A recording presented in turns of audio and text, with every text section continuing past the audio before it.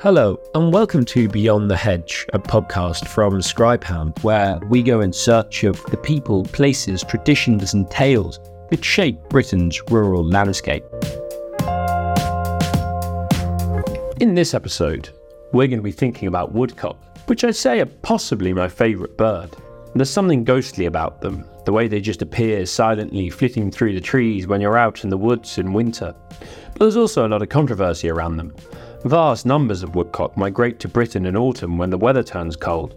I once saw literally thousands of them on an old road in Galloway when I was driving to catch the ferry to Ireland. They just kind of fell in front of me, and it really made me think of that term, a fall of woodcock. It made sense in that moment. But our own native population is doing poorly, and some people say we should stop shooting them completely.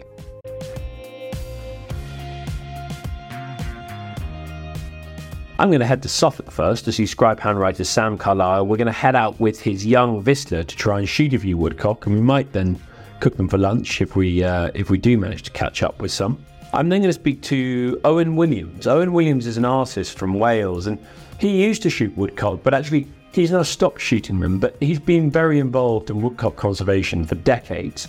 And I think probably he's better placed than almost anybody to answer that question. Should we shoot woodcock? And, should we feel okay about still doing so? We often think of East Anglia as being very flat and very agricultural, but where Sam lives in mid-Suffolk, it kind of feels as though you've gone back in time 50 or 60 years. The fields are small, the hedges are dense, and there's a lot of woodland that's been there for centuries. The sun at Wicken when I got there was streaming down through bare branches, and the morning felt naked and cold. You've seen the numbers change over the years. Migratory woodcock have certainly stayed level or increased here in our part of Suffolk. What is very clear from the science and from observations of older people, particularly my father, is the number of resident woodcock have completely collapsed. My father speaks of seeing woodcock raiding in the rides in our woods here every springtime, and has apparently twice seen them take off carrying their young here, and I don't think I've ever seen a woodcock in springtime. So certainly the residents have collapsed. But I think when it comes to shooting woodcock, the key thing is to follow the advice of people like the GWCT and make sure that when you do shoot them, they are the sustainable and buoyant migratory population. And have you seen, you've started to see them coming in already this year? Yeah, absolutely. So we don't shoot any woodcock on any of our driven days. My personal view is that if you've got a few pheasants flying over your head, a woodcock over open ground can be quite a simple target. And additionally, it's not like you need that additional level of sport on a driven day. There's normally plenty to shoot at. Anybody listening to this who in future years sees Sam taking on a woodcock over open ground and missing can remind him of his word. I'm almost certainly gonna miss all of them in the future. But I a few years ago I got a Wiesler, which is a pointing breed, and he's called Merlin. And Merlin's running around at our feet now. Yeah, and with a bell.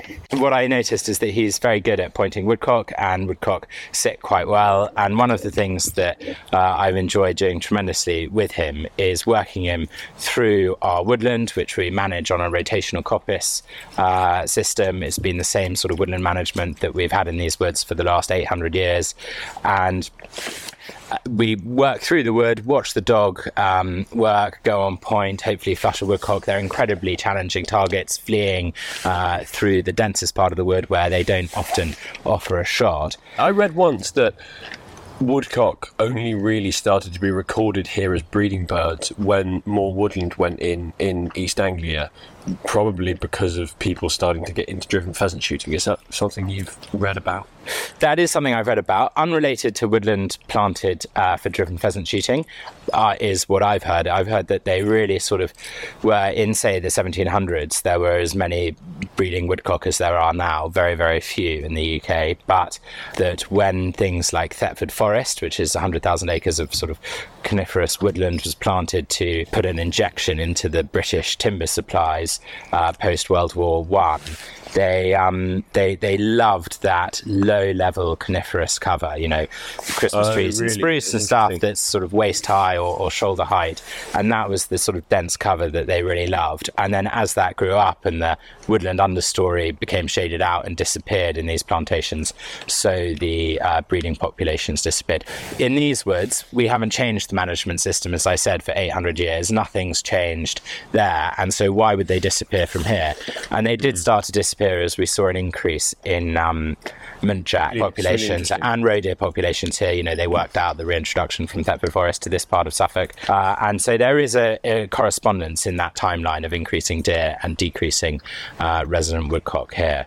But I think when you shoot woodcock, one of the key things, if you do shoot them on driven days or walk them up through woods, is that you have your compartments, which you shoot at most sort of twice a year, really. And so you woodcock come to the overwinter in the same spots that their parents overwintered in. And so if you shoot a drive, let's say a pheasant drive 6 times a year, and you shoot woodcock on each time, you have the opportunity to wipe out that line of woodcock that comes to that specific place. So it's all about moderation. And I always think another key thing is, if you're going to shoot them, you should eat them. Absolutely. And they are probably one of the most delicious birds. And my aim, hopefully by the end of the podcast, is I will have caught up with a woodcock and I'll be on my way back to London with a woodcock for my tea. So how are we actually going to attack this wood? What's the approach? So we've sort of walked to the end of the wood so that we can work Merlin into the wind, and we're looking at a bit of recently coppiced but unextracted timber here, and we'll work him through that. And what woodcock like is sort of moderate ground cover. They don't want it too thick because they can't escape if they're flushed or scared, and they don't want it too sparse because they need somewhere to duck into. We're going to work through bits of the wood that have that, particularly sort of hazel coppice from about 10 or 15 years ago is the sort of perfect habitat for them. Watching Merlin do his thing is just extraordinary. He's so engrossed in the landscape around him, and you become so engrossed in him and what he's doing. It's that relationship between landscape and dog and man that makes woodcock shooting over a vista so special. When we did get there, when Merlin got onto point first time round, the bird disappeared into the bright winter sun before we could get a shot off. But that's kind of the point. I think when you've been out hunting woodcock, and hunting is the right term, you go home and you think, wow, nature there really got one over on me. Nature can do things that I can't do. It makes you feel small rather than making you feel as though you've gained dominion over nature. And that, to me anyway, is the point of it. So Sam, what could it be?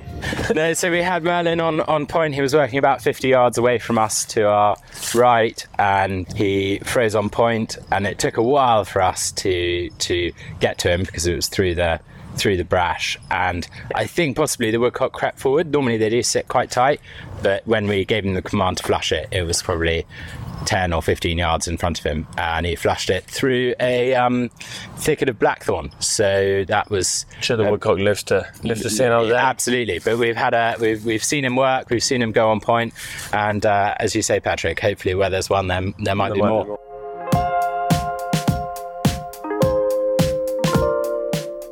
He's on point again.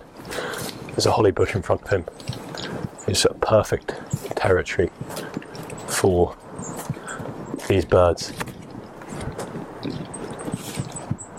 Stressful stuff.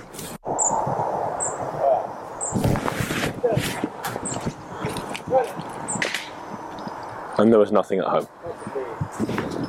There was nothing. Maybe just a little songbird. We don't know. The wood was really sodden, but Merlin continued to do his thing. We saw birds flush, actually, which was interesting. They were flushing quite far ahead of us, and we weren't really sure why that was. You get people who'll tell you, oh, they're doing this because of that, or they're doing that because of this, but I often think that people purport to know sometimes more than they do know, and actually the wonder of woodcock shooting is there's lots that we don't know. But eventually he did come onto point, and we dropped a couple of cartridges into our respective guns, and we got up there. So we just had probably our best point of the day. Merlin was in some brambles and I walked onto him, but it was about 30 yards out and it was just over his head. So this cover, Sam's saying, is quite a lot higher than when he was last here, which makes it challenging, but then that's why we're here. That's why we're here. And there is a guy I know on my way back to town who has a few woodcock for me. So if it all goes wrong, I can stop in there on my way home and get one the easy way. It's worth saying that dogs, and I think particularly young dogs, can end up pointing old bits of scent. And we were seeing birds breaking ahead of us, so Merlin could have been pointing one of those, and he could have been pointing bits of scent from birds that we'd never seen. I think that's one of the interesting things about being in a wood, is you can think that you're seeing everything, but actually, there'll be muntjac breaking that you don't see. There'll be even foxes slinking on ahead of you, just quietly escaping, and they're gone before you know it. You never see them, and I think that's a wonderful thing about the woods. So we just had 2 there. Merlin did an outstanding job. Some feathers knocked out of one. That might be the feathers are here, but I would say he went on pretty strongly. Merlin! Over! Wow, that was pretty spectacular. So that was completely safe, just to clarify, but I did have to duck down into the brambles for Sam to take that one just to the left of a pine tree. Really nice. So Merlin HPR, Hunt Point Retriever, as the acronym runs, is now looking for Sam's bird, which was shot pretty cleanly. I lost. Training opportunity. So Sam, this is him. Yeah, this is the first woodcock of the day. Shot pretty convincingly. Yeah. A really beautiful bird, isn't he? No, they're tremendous. They're the most extraordinary bird. And they're nocturnal birds, really, aren't they? So we're disturbing them while they're asleep. Yeah, and sort of while they're roosting, really, during the day. And then what's quite interesting is if you go onto a stubble at night, just a few hundred metres from here, it's a couple of fields, stubble and cover crops or winter wheat, and you'll see them on there with the thermal imager. Really? And they're quite extraordinary. I have a friend here who runs her out sort of lamping, and we saw one with the thermal, and we put a lamp on it, and you can go and pick it up. And it stayed in the lamp, and he just picked it up and had a look at it alive and then let it go. And is it right that they used to use the pin feather to run the stripe down Rolls Royces? I don't know. That's a very good reason to buy a vintage Rolls Royce. I like the story. Can you show me the pin feather? Yeah, it's last. So the pin feathers on woodcock were used by painters. That is the pin feather. Wow. So yeah, very sort of firm painter's brush. I've sort of lost pin feathers over the time, but if I shoot a woodcock, I always take the pin feathers out. Keep the pin feather. Put them in my cap. Don't really sort of keep them forever, but put them in my cap for as long as they last before they fall out again. So during the summer, when do they leave us normally? So I sort of see my last woodcock sort of February, end of March, that sort of time. Yeah. And normally each year, and then they disappear off to sort of Central Europe, Scandinavia, Russia, quite far south-east Russia as well. If you look at the most amazing sort of woodcock tracking maps on the GWCT website, it's absolutely extraordinary. And one of them, Monkey, went off to practically beyond Tajikistan. Really? Monkey's a good name for a woodcock. From Norfolk. I mean, it was totally extraordinary. Wow. There are people who think that shooting woodcock is an awful thing to do. I mean, I think I've mentioned some of the reason why I enjoy it so much. I've written articles for magazines about shooting woodcock, and you can guarantee within a minute or two the comments section will fill up with people saying how awful, how can you do this? And I wanted to put that to Sam. What does he get out of it? With people listening to the podcast who probably haven't seen woodcock and would love to see woodcock, and some of them might think, what's this all about? Why have you got to shoot them at all? What do you get out of this whole experience? Well, it's totally wild quarry, and you learn about their habitat, how they fly, where they want to fly to. And for me, I think actually the key thing is working the dog. It's sort of man and dog. It's a very natural process, hunting a wild. So there's almost a sort of intimate connection with the wood. Absolutely. I think he looks like he's on point there in the bracket. Just as Sam and I were deep in thought and deep in conversation about why it is that we do what we do, Merlin was suddenly on point again, so we broke off and we got up there. One of the things that I love so much about fishing and shooting is that it gives you this sort of intensity of excitement. This is pure excitement and joy about it. And when Merlin was on point, I was just edging up and edging up and edging up. And I was kind of willing him not to rush on so that he didn't flush the bird early and it was too early for me to get a shot off. But then when I was like 5 or 6 yards away, bang, it was up. It was kind of flitting over a patch of scrub and I fired. I pulled the trigger just at the moment that it basically disappeared from view. And it felt right. You kind of, if you do enough of it, you kind of know, okay, that felt as though I was in the right place, but I couldn't actually see. But Merlin, heads up, Merlin thinks that I shot it, and I can see Sam just around the corner, who I think probably got a better view than me. I can't tell, but Merlin thinks I have, and often dogs know best. Oh, he's got it, he's got it. Come on, good lad! Good lad! Look at this! Merlin's coming back. The good lamb! Merlin's, there we are. Hunted, pointed, and retrieved. Retrieved Your Honour. What an absolute legend. Well done, Merlin. Good lad. So we're probably about done, would you say? We bumped into one more and then... Yeah, I think two brace would be the sort of limit for this kind of thing. A lot of people don't like pheasant shooting because of how many get shot, and I think that's it's an interesting thing to think about. Whereas with this, obviously, every shot counts, every bird counts to a greater degree, perhaps. Yeah.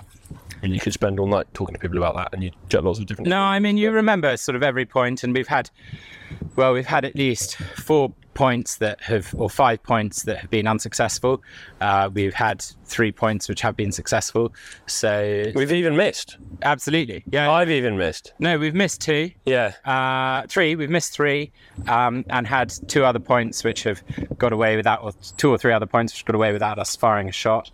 So we wouldn't come into this wood again until we probably come one more time this year.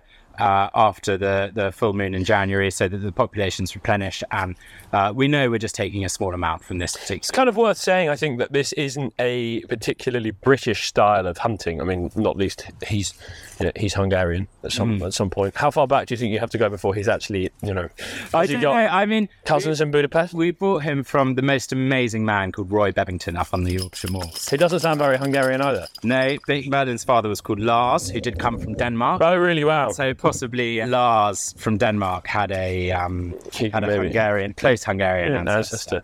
Interesting. But I think it's not sort of British in the way we see it now, but if you look at all of the old British sporting art, they're all over pre the breech loading shotgun. It was all over pointers and walked up shooting. So it is. It has a history in Britain. There's a bit of a trend for people involved in conservation who are sort of adjacent to shooting to say that they agree with the Scandinavian model of shooting, by which they really just mean the way that people sort of used to shoot here before, probably like the 80s even. Many more people. I mean, I was having a conversation the other day with Jonathan Young, who edited The Field for the best part of 3 decades, and he was saying he remembers distinctly when he was at Shooting Times that they started to cover a lot more driven stuff because it was a lot more accessible, whereas before that it was just woodcock, snipe, geese, and you might have somebody who would describe themselves as hugely enthusiastic who shot 15 birds a season. Things change very quickly and people forget very quickly how we used to do things. I agree with that. But interestingly, I mean, I love driven shooting and I'm a great supporter of it. And I think one of the things you mentioned is that it is so accessible. It is something that we're able to control. We're able to rear pheasants, and generally, if it's done properly, it still enhances the environment quite considerably. Whereas this, we're taking a small harvest. Maximum you can come to this sort of 60-acre woodland to do this sort of thing twice a year, and it requires a dog. And if you can only come twice a year and take a small harvest with 2 people, that's a very small number of people, and it relies on someone who has the privilege to own the wood or have the sporting rights and to keep the access very restricted. So in a way, although this is a whole different topic of conversation. Yeah, although this is free and wild and natural. You think human disturbance, also in a way, more elitist? You think human disturbance is bad for woodcock? Yeah, human disturbance, I think, is pretty much bad for all wildlife, unless you get to a situation like you do in parts of the Serengeti, where they're so used to human disturbance all the time from vehicles. I think that where you have footpaths, you don't have ground nesting birds like golden plover or lapwing or. But do you have a sense? I mean, you're very lucky to own this place. Your dad owned it before you, and so on. What responsibility do you have to the local? I mean, you're out here doing what you want to do. You're enjoying shooting woodcock. Do you feel a sense of responsibility to people, who live around here to provide a place for them to enjoy as well? Yeah, absolutely. And actually, through this wood, we do have a permissive path, and it runs from our restaurant to through a bit of park, through the wood to the vineyard. And we do see actually a detrimental effect to that, but that's part of allowing public access and being not just good custodians of the land, but good part of the community. And I do think that is really important, but it's key to find a balance. And one of the things that I think is so important for every landowner really should do, and there should be clear sort of subsidies for this, and I think it is part of ELMS or a future rollout of ELMS, is education. Every landowner really should have an obligation. Oh, to educate, yeah. Children not in a patronising way, but I mean, I really think that to get school children and get school children out shooting woodcock. I think the health and safety form would be woodland management. Yeah. But I mean, I really do think that in America, in places, because you have public hunting land, which has all sorts of problems, but because you have public hunting land, you generally have a population who are far more engaged with field sports, with land management, with the countryside and so on, and they feel this sense of like it's our land, and that's a good thing to foster. Absolutely. And the advocacy that comes with that through their organisations is enormous, and an incredibly powerful lobby. So that is important. We might catch up with one more woodcock, and then that'll maybe be us for the day if we catch up with one on the way home and then go and have a cup of coffee. Perfect. As it happens, we didn't bump into any more woodcock on our way out, but we enjoyed our walk, and we walked past some vines. Sam's parents weren't the first people in England to make wine, but they were in there pretty early. It was actually 32 years ago now that they first started planting vines, which was just before Sam was born. There are pictures of Sam's mother, he was telling me, heavily pregnant when the vines had just gone into the ground. Their sparkling wine is really very good, and if you're ever passing Wicken, do stop in and get some. They also have a very nice restaurant there. When we got back, Sam gave me a beer, a locally brewed beer that they sell at Wicken, and he got going. He's a very keen cook, and he just did his thing. But I thought that anyway I would call Tim Adams. Tim Adams, everybody always says, was the chef at River Cottage, and he was the chef at River Cottage, but that was a pretty long time ago now. He's done a hell of a lot since then. He's currently up in Scotland, where, among other things, he's trying to get people to eat more venison. But I wanted to know from Tim, how does he cook woodcock? He's really a very good chef. He does things that I would never think of doing, and I wanted to know what he would do with woodcock. Hi, Jim. Hello, mate. How you doing? I am very well. I am doing a podcast for Scribehound, and we've just been shooting some woodcock this morning over Whistler's, and we have 3 of them. Essentially, they've already been turned into carpaccio, and I just wanted to know, as a culinary opportunity, what do you think the best thing is to do with woodcock? Do a nice little sort of Chinese thing around the side of the breast, but keep the leg on. Yeah. And I rub those with a bit of miso, and then I leave them for half an hour, and then I dip them in panko just on the skin side, and I give them a little bit of a pan fry like that, and then I flip them over and take the pan off the heat, just let them rest like that, and then I take the liver out and I mash the liver up in the pan with a little bit of garlic and ginger, and then some finely chopped shiitake mushrooms if I've got them, or whatever's to hand, some spring onion or something like that. A little dash of Shaoxing wine, maybe a spoonful of hoisin sauce, something like that, and then just dash of soy, and then sort of drizzle that over them. So it's kind of like a kind of almost sort of Asian style version of the traditional woodcock paste kind of thing. I do a bit of that. They make excellent risotto because the flavour of the stock's incredible. So woodcock makes excellent risotto. Yeah. Sort of make a stock with the leg meat in it, and then kind of just sort of pan fry the breasts and slice them and stir them through the risotto at the last minute. Ideally with some seps. Yeah. Be they dried or fresh, probably dried given the woodcock season. And that kind of thing. I've never done a woodcock burger or anything like that. No, you need quite a lot of woodcock. That is really fantastic, Tim. Are you on your way somewhere? Yeah, just off the yoga, mate. Oh, very nice. Well, look, I'll give you a ring sometime soon. We should catch up. That, anyway, was Tim's advice, and I went over to see what Sam was up to. What is this? We're having raw woodcock. Yeah, absolutely. So I love cooking woodcock the traditional way, but this is another way I really love doing it. So we've got woodcock carpaccio made from the breasts, just breast out of the woodcock, fry with some salt and pepper super quickly, super hot, slice it up, bit of parmesan and pepper and olive oil. And then we've confit the legs, and confitting is also incredibly easy. A small pan of duck fat, at sort of 160 for half an hour with the legs in, and then just a quick flash fry to crisp up the skin.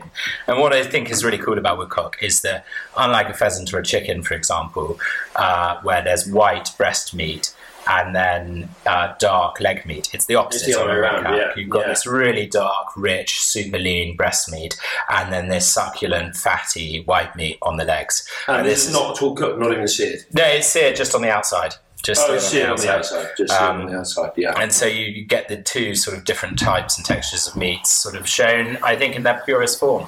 Can we, after all that, yeah, dig in. Here you go. That is really delicious. People always like to compare meat to other types of meat, but it's not unlike pigeon, but I think it's a better flavour.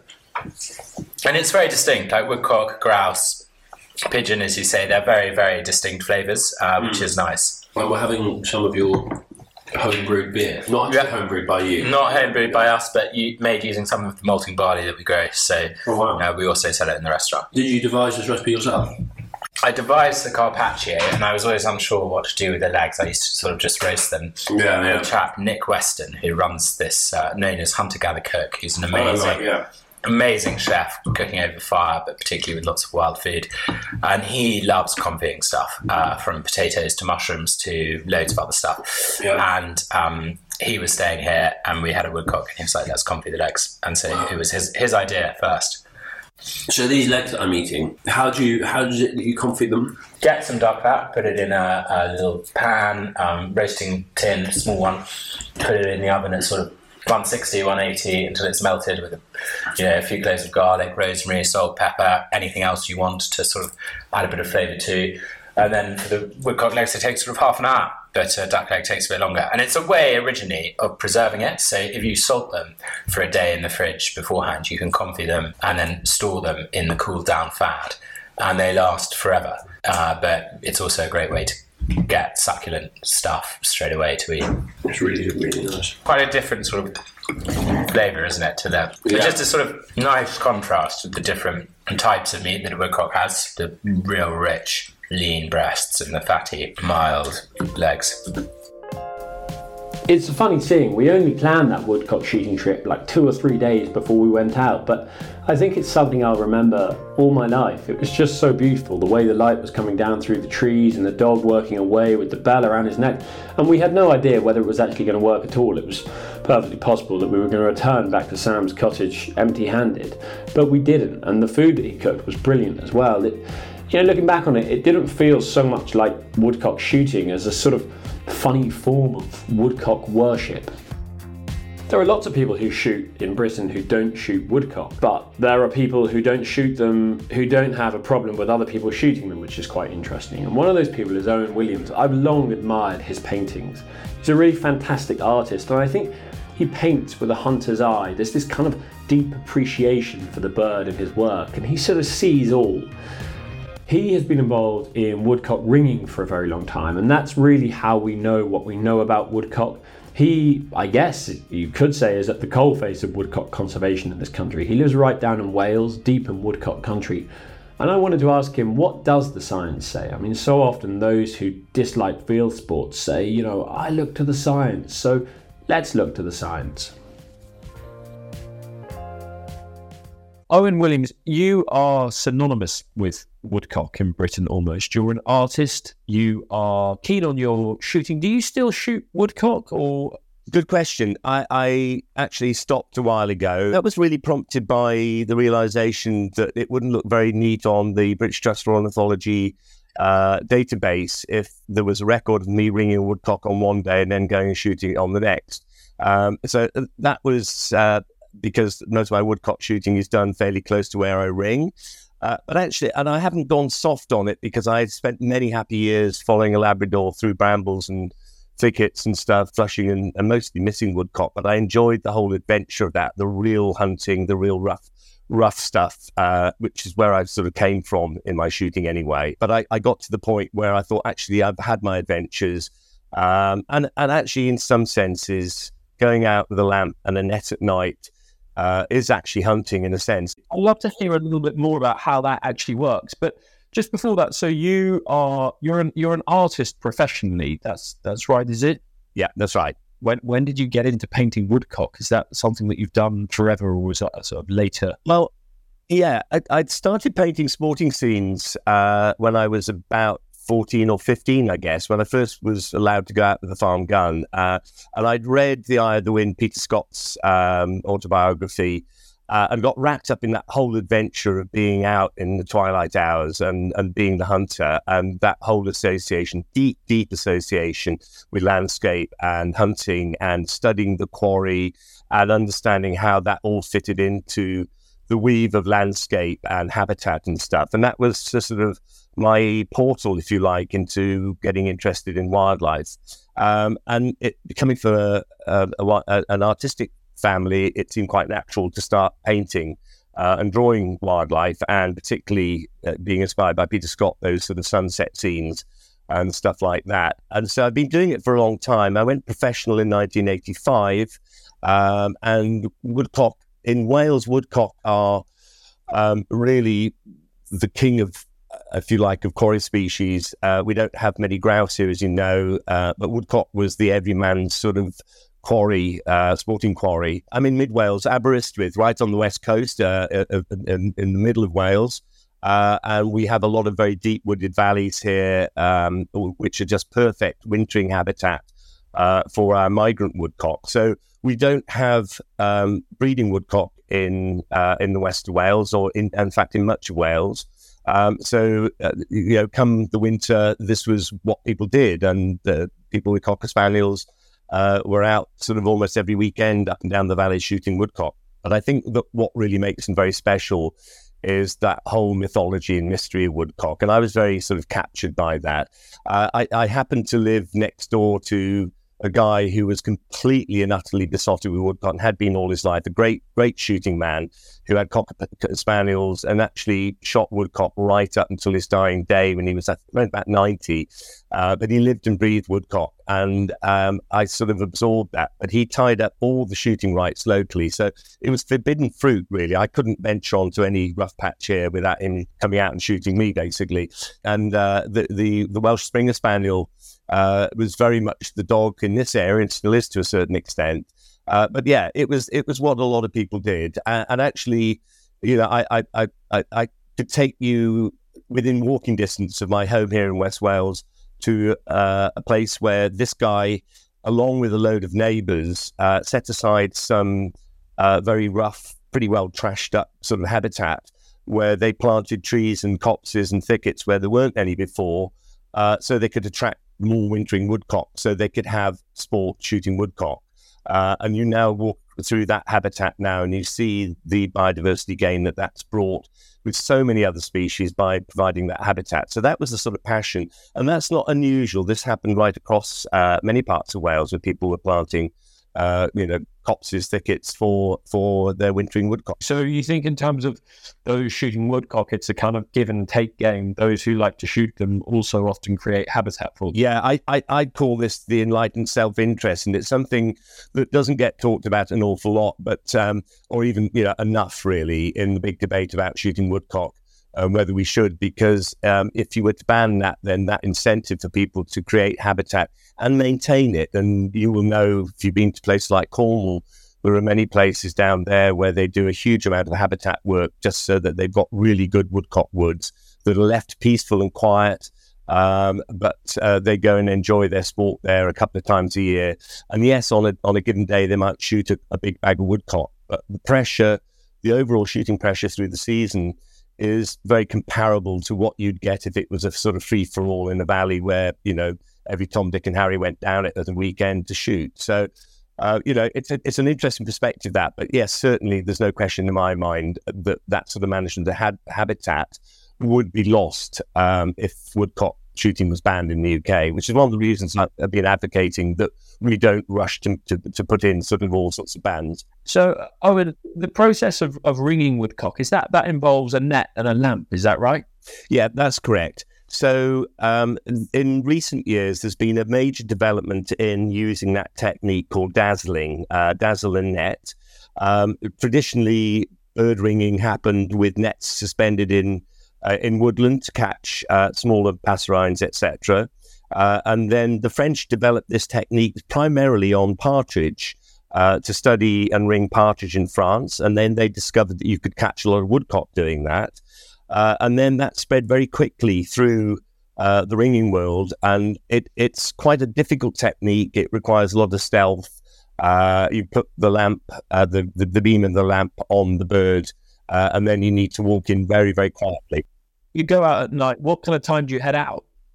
So really, I found that if you go too early after dark, birds are very actively feeding. What you want to hit is that period where they've done their feeding, they're relaxing a little bit, they're digesting, they've gone into a little bit of sort of slumber, leaning back in the armchair after having a big fat meal, and a little bit more relaxed. They're slightly less alert then, so it's slightly easier. So around about 7, 8 o'clock when they've had a bit of time to feed. And then you can go on through the night. I mean, I tend not to because I have to get in the studio the next day and try and paint a sensible painting.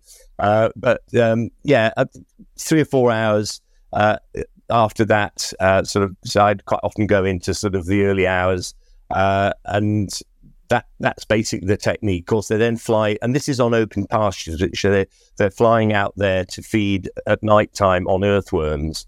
And so they come out of the woodland into those open pastures to feed at night. We've learned a lot through ringing. My side, I've been ringing on for now 15 years. And over and above finding out where those birds migrate to. So they're here wintering, but of course they then return to their breeding grounds where they're also shot. So those birds end up, when they're shot, we get the rings recovered. People report it on a central database. We then get knowledge about where that particular bird has gone to breed. And so that's given us that direct bit of information. But in ringing, we also do an awful lot of other stuff, like taking sort of measurements, body weight, stuff like that, measuring wings, aging woodcock, all that sort of stuff, which also fills in quite a lot of the knowledge blanks we've got. So one of the first things I noticed on my ringing sites when I started ringing over a number of years, that I was actually seeing the same birds coming back to exactly where I'd ringed them the previous winter. So this is called wintering site fidelity. And that was quite interesting because I don't think anybody had really understood that happened in woodcock quite so strongly. And of course, as soon as I realized that, this is where the value of ringing comes in, because I was able then to give talks and write articles in places like Shooting Times and some of the magazines, but giving talks to shooting groups about the fact that the woodcock that you have on your land aren't just a section of this huge population that comes washing across the country. They are your woodcock. They're hefted to your bit of ground. And that has implications in terms of shooting pressure. So my message was, look, if you want to be sustainable, you've got to be really aware of this fact, because you're shooting your own hefted flock of birds by and large, and you can do a lot of damage if you hit them too hard. What is the takeaway? Because lots of people say they don't shoot woodcock. Lots of people say that's a complete nonsense. I mean, how can people shoot them sustainably? Obviously, Wild Justice, I think, was it last year, launched a campaign to get the woodcock season changed. Is that something that you would support? And what else would you suggest in terms of shooting them sustainably? First of all, I think it's really good news that we're having a grown-up conversation about this. I welcome it. The reason I got into ringing was to address the question of sustainability, because people were talking about that we were sustainable. It is very complex, though, because we have to recognize that we have a resident breeding population, which we know has declined in recent years. And a lot of people have done for woodcock roading surveys that the BTO and GWCT have been doing together.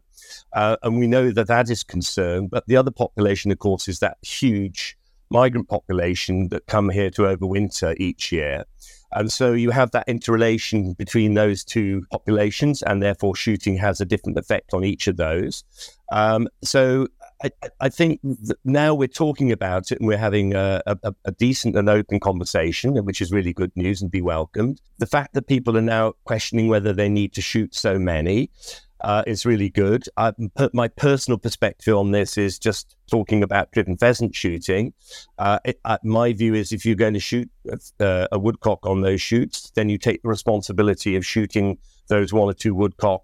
They're not just more game to go in the cart off to the game dealer, that you should take that responsibility of killing those birds personally, take them home to eat, but not to shoot too many, because that's really not why you're there. You're there to shoot driven pheasant. And so I'm supportive of people say on driven pheasant shoots, we don't shoot woodcock here. That's fine. But as we discussed previously, there aren't probably that many woodcock turning up on big pheasant shoots anyway because of the level of disturbance. So, that's one aspect which is very good.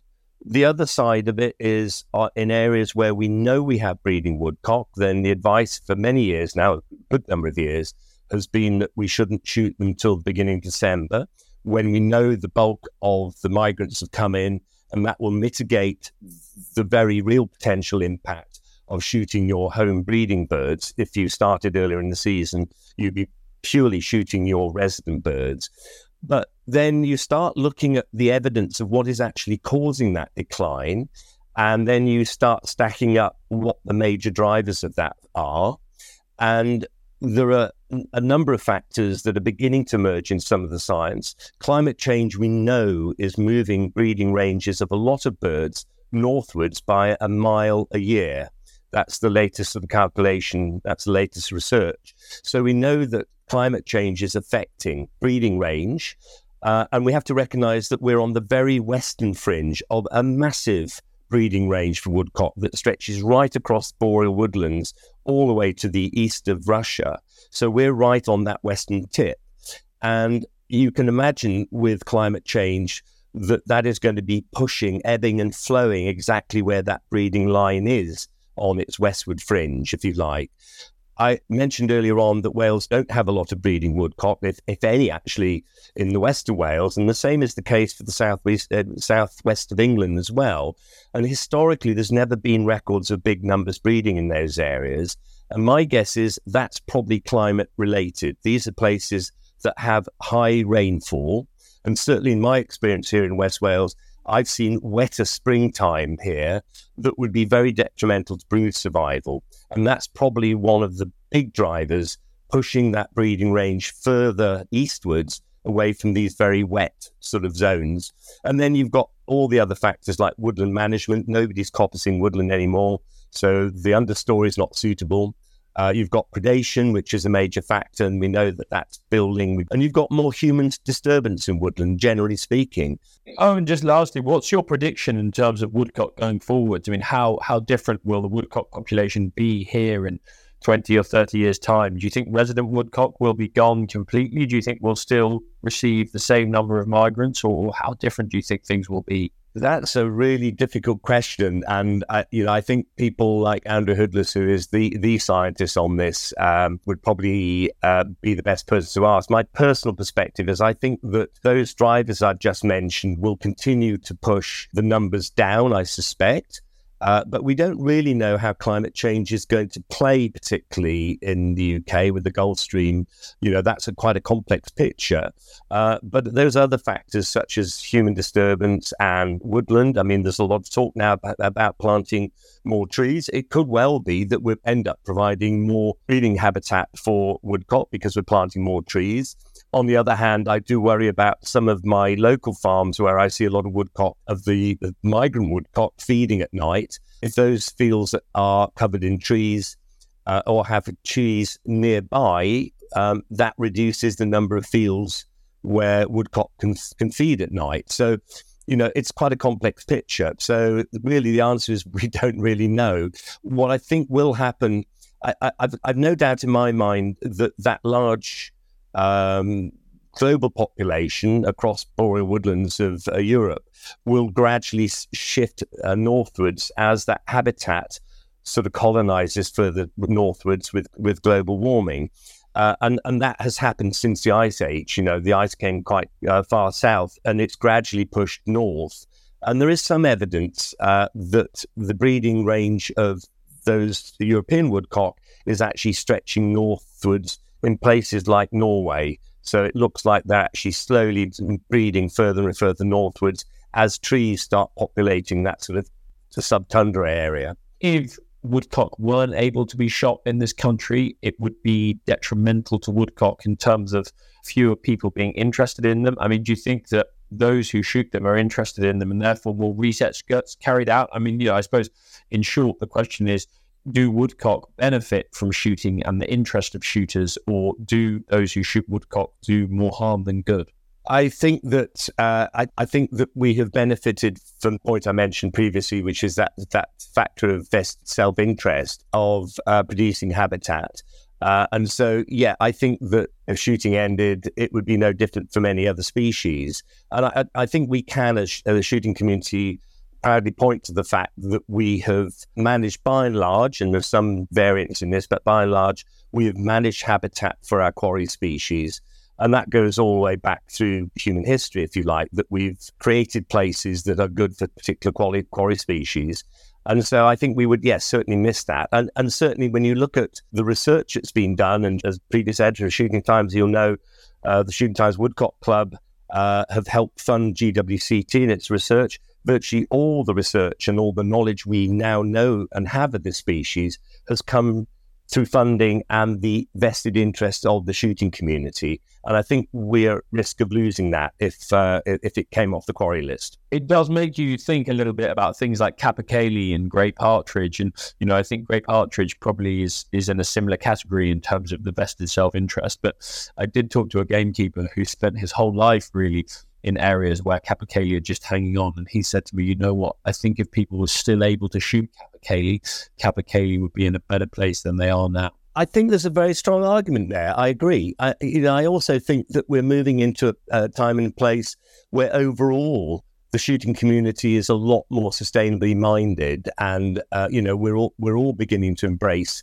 the importance of maintaining that really complex weave of the rural community, how we work. Sadly, it's something that I think our politicians don't fully understand all the way through agriculture, the rural community, the rural economy. But this is a really, really important and complex weave. So you start pulling strands of that out, like banning certain things, disengaging people from the countryside and their habitat.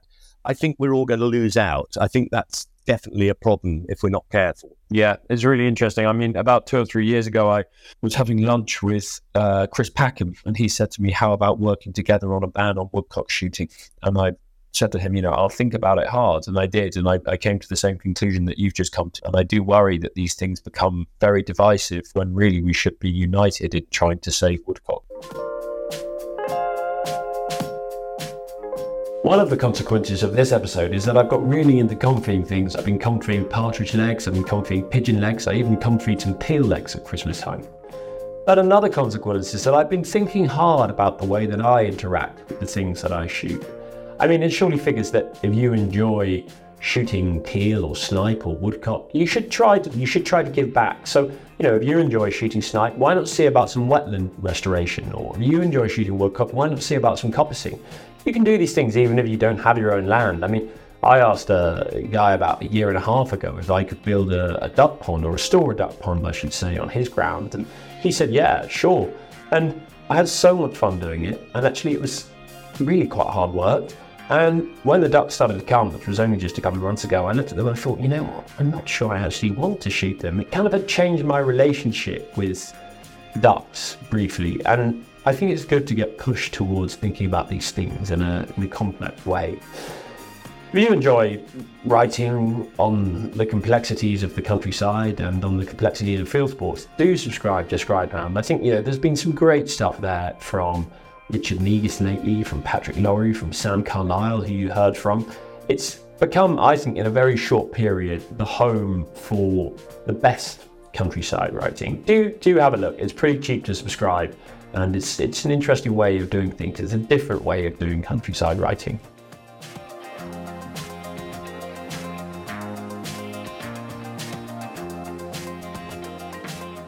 This episode of Beyond the Hedge was presented by me, Patrick Galbraith. It was edited by George Brown, and George Brown was the executive producer. Beyond the Hedge is a Scribehound production.